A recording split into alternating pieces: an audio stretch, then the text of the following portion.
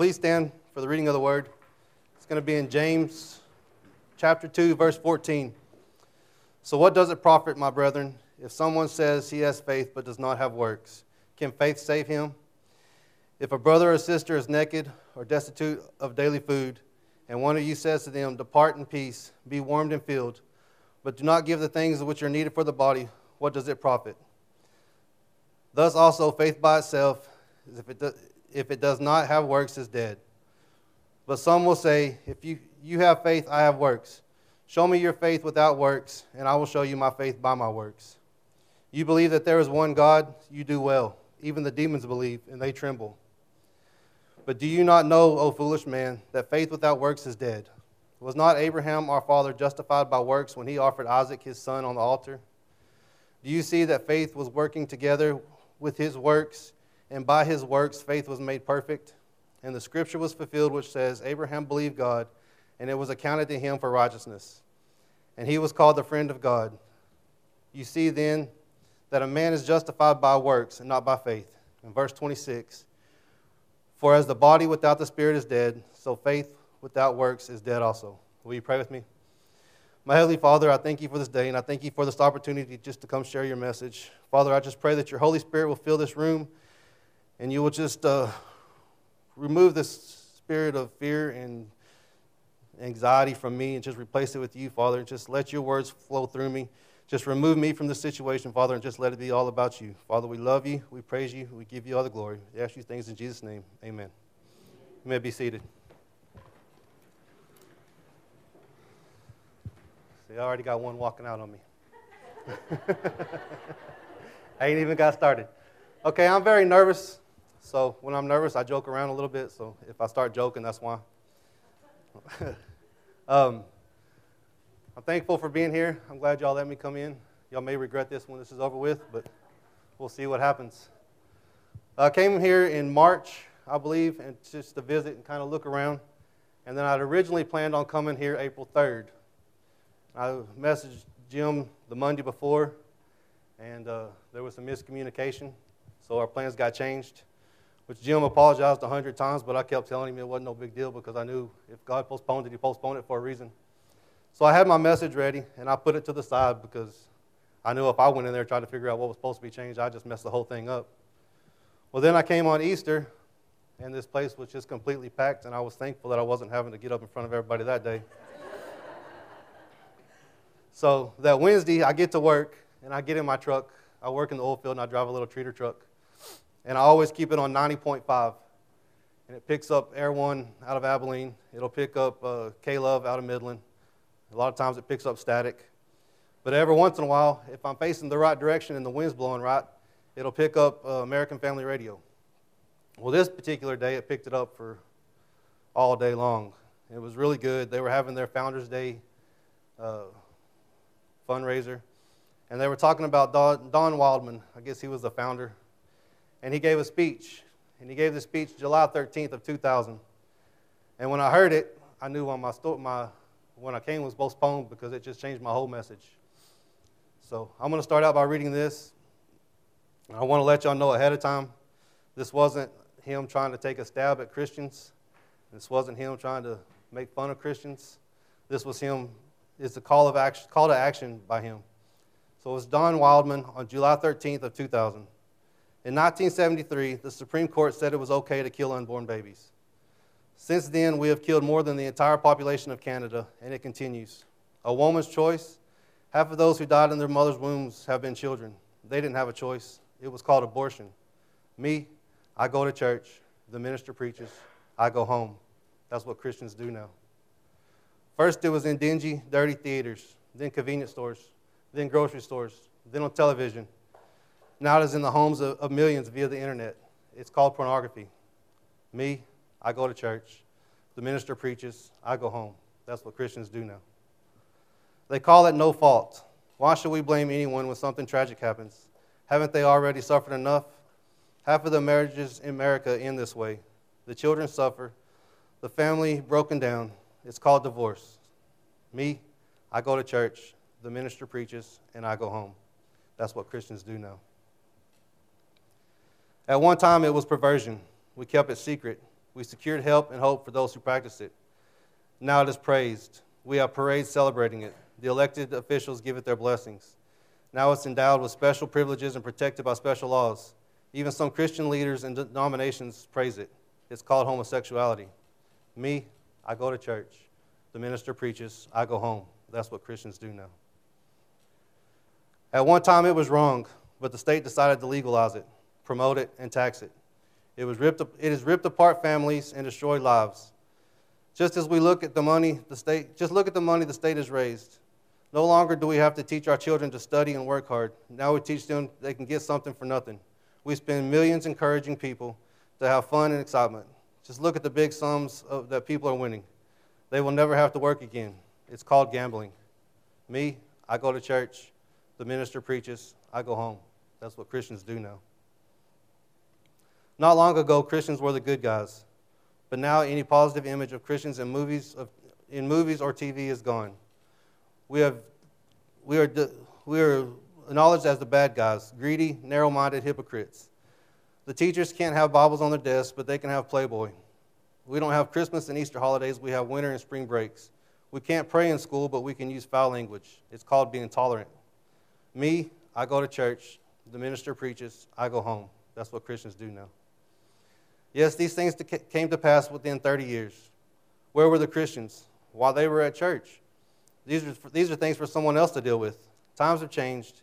Involvement has been replaced with apathy. But don't blame me. I didn't do anything. I go to church. The minister preaches. I go home. That's what Christians do now. When I heard this, let me get a drink because I'm getting... When I heard this, I was heartbroken. And honestly, I had some tears in my eyes because that was me. You see, I gave my life to Christ November 30th of 2012.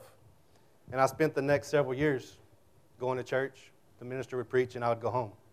And that was the end of my Christianity. Because I believed what the enemy had told us.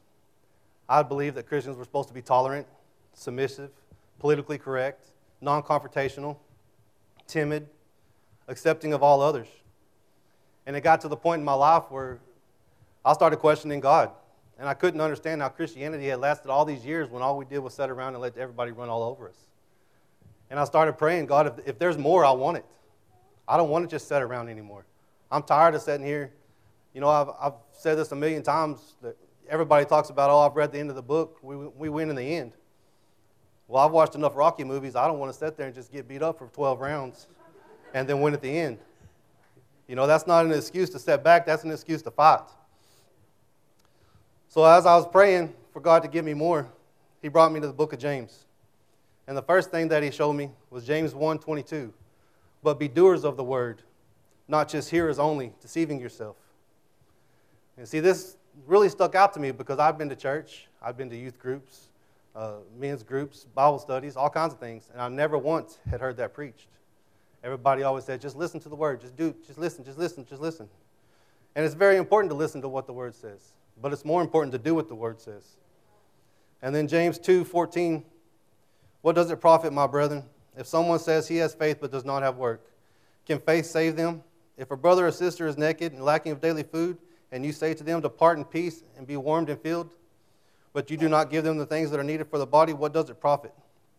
And I thought, man, I've done that. You know, I would give somebody clothes or food if they were starving. But then God started showing me all the times that I didn't. All the times that I didn't help somebody because my time was too important. All the times that I didn't loan somebody money because I worked too hard to give them my money. And he wasn't trying to hurt me. He was trying to change me. And my heart began to change. And then, but someone will say, you have faith and I have works. Show me your faith without works, and I will show you my faith by my works. So I tried to figure out, how can I show my faith without works? And it reminded me of when I used to play a lot of softball back in my younger and thinner days. And always had Max knows this, I always had a lot of people come tell us, oh, I'm good, I can play. So we'd put them on the team, and then they couldn't hit a ball, they couldn't catch a ball, they couldn't throw a ball. So their words didn't match their actions. So I decided I wanted to live a life where people could tell I was a Christian without me having to tell them I was a Christian. And that became something that was very important to me, and I started trying to live my life that way. And as I did, things started to change in my life. I started being able to understand the Bible because, let's be honest, it's very hard to understand sometimes. My attitude started to change. The way I looked at life started to change. The music I listened to changed. The shows I watched changed.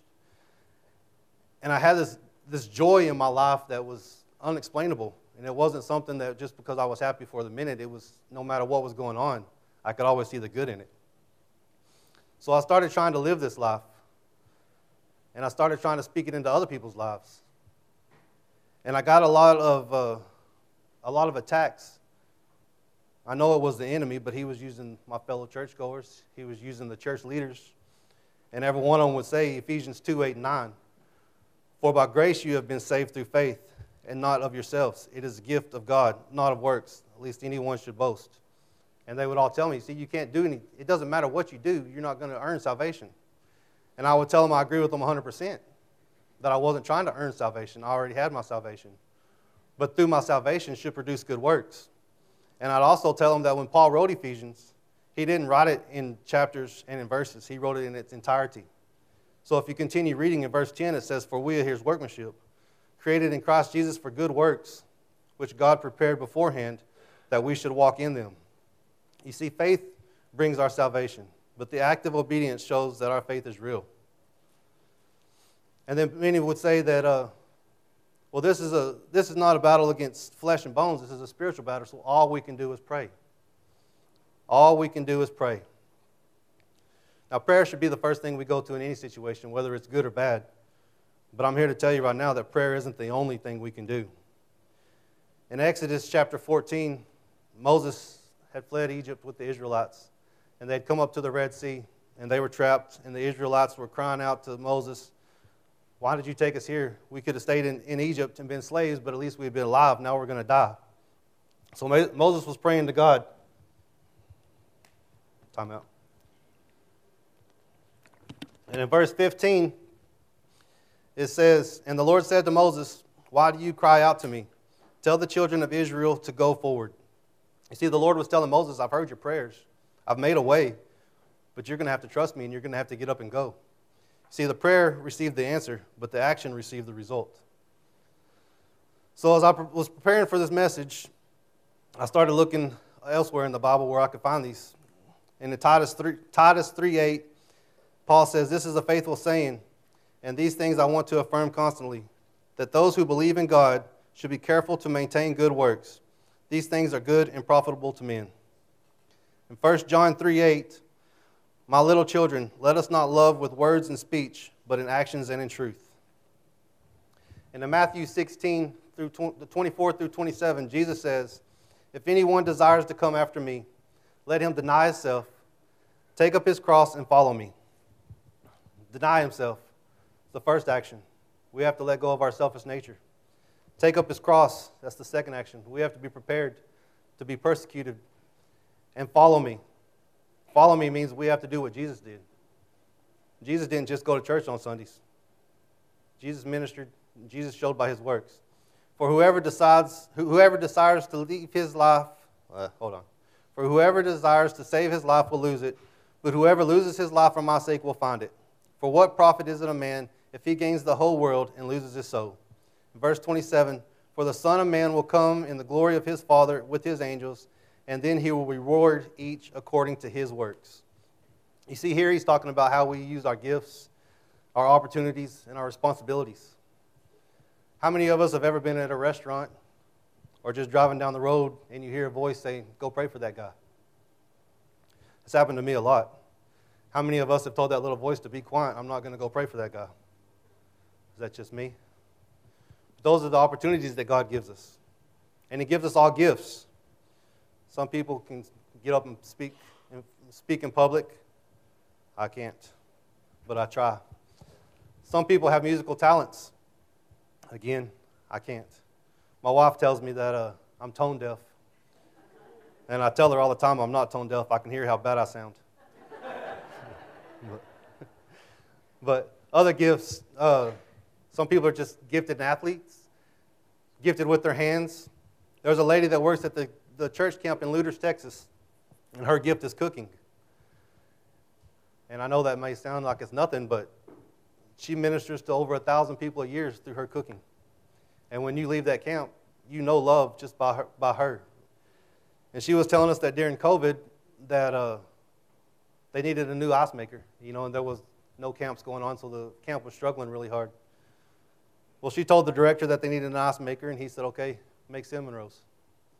And she thought to herself, this is dumb. What's cinnamon rolls going to do to give me an ice maker? But she was obedient to what he said and used her gift, and God multiplied it and blessed it, and within 3 months they had bought a brand new ice maker.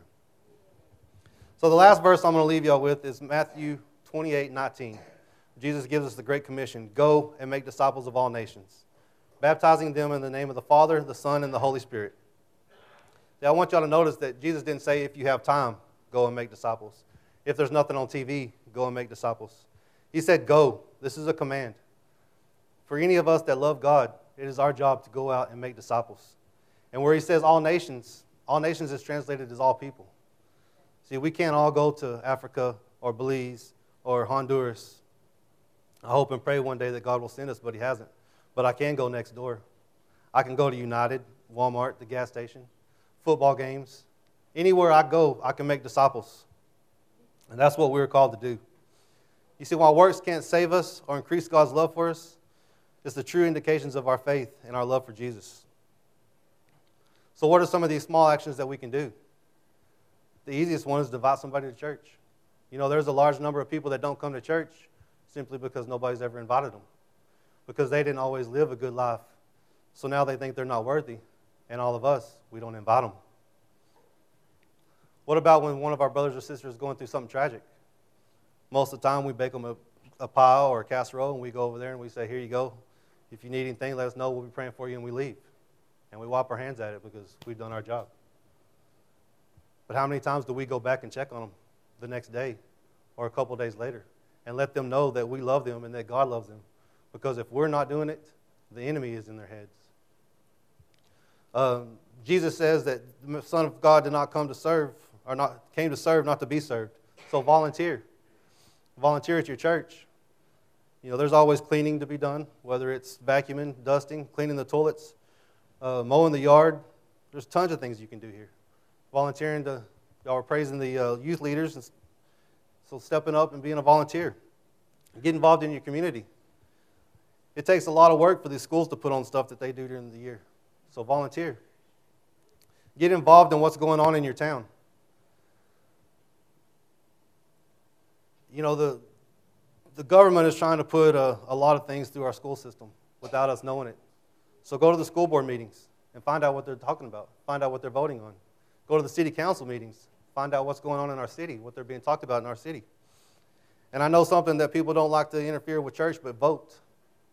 Because if you're not going out and voting for people with biblical beliefs, the enemy's out there voting for people that don't. See, these are all simple things that we can do, that each and every one of us can do, from the youngest to the oldest. And if you spend your whole life serving God, and all you do is save one person's life and bring one person's life to God, it was worth it. You see, we all know who Billy Graham is. And thousands and thousands and thousands of people have been led to Christ because of Billy Graham. And his effects are still being felt today. But how many people know who led Billy Graham to church, or to Christ? It was a man named, I went blank now. I looked it up because I didn't know. But through his obedience and him leading Billy Graham, he blessed it and multiplied it, and thousands and thousands and thousands of people have been brought to Christ. So my message today is just get out and do something. There's more to this than just coming to church on Sundays and going home. We're called to live a Christian life 7 days a week, 24 hours a day. And there's always people watching us. Half of them are watching us, waiting for us to mess up so they can say something. The other half is watching us because they want to know how Christians live. So get out and live a worldly life, or a godly life, and eliminate yourself from the world. So that's all I got. Short and sweet. I'm a little nervous, so I kind of rushed through it. I had a lot more I wanted to say, but I can't remember any of it right now. So we're going to have a hymn of invitation. Y'all can come up, pray. If anybody's wanting to accept God for the first time, if you don't know what your gifts are and you want God to give it to you or to tell you, come up and get prayer. If you know what your gift is and you're just wanting opportunities to use it, then come up and get prayer. I'll pray, and then the altar will be open. My Heavenly Father, I thank you for this day, and I thank you for this opportunity just to share your word. Father, if anybody that's here today or watching on Facebook that wants to get closer to you, Father, I just pray that they will come up and they'll just open their hearts and their minds to you, Father, and just realize that there's more to this life than just sitting around, Father. We just pray that you'll give each and every Christian just the boldness to go out and share your word, Father. We love you. We praise you. We ask you things in Jesus' name. Amen.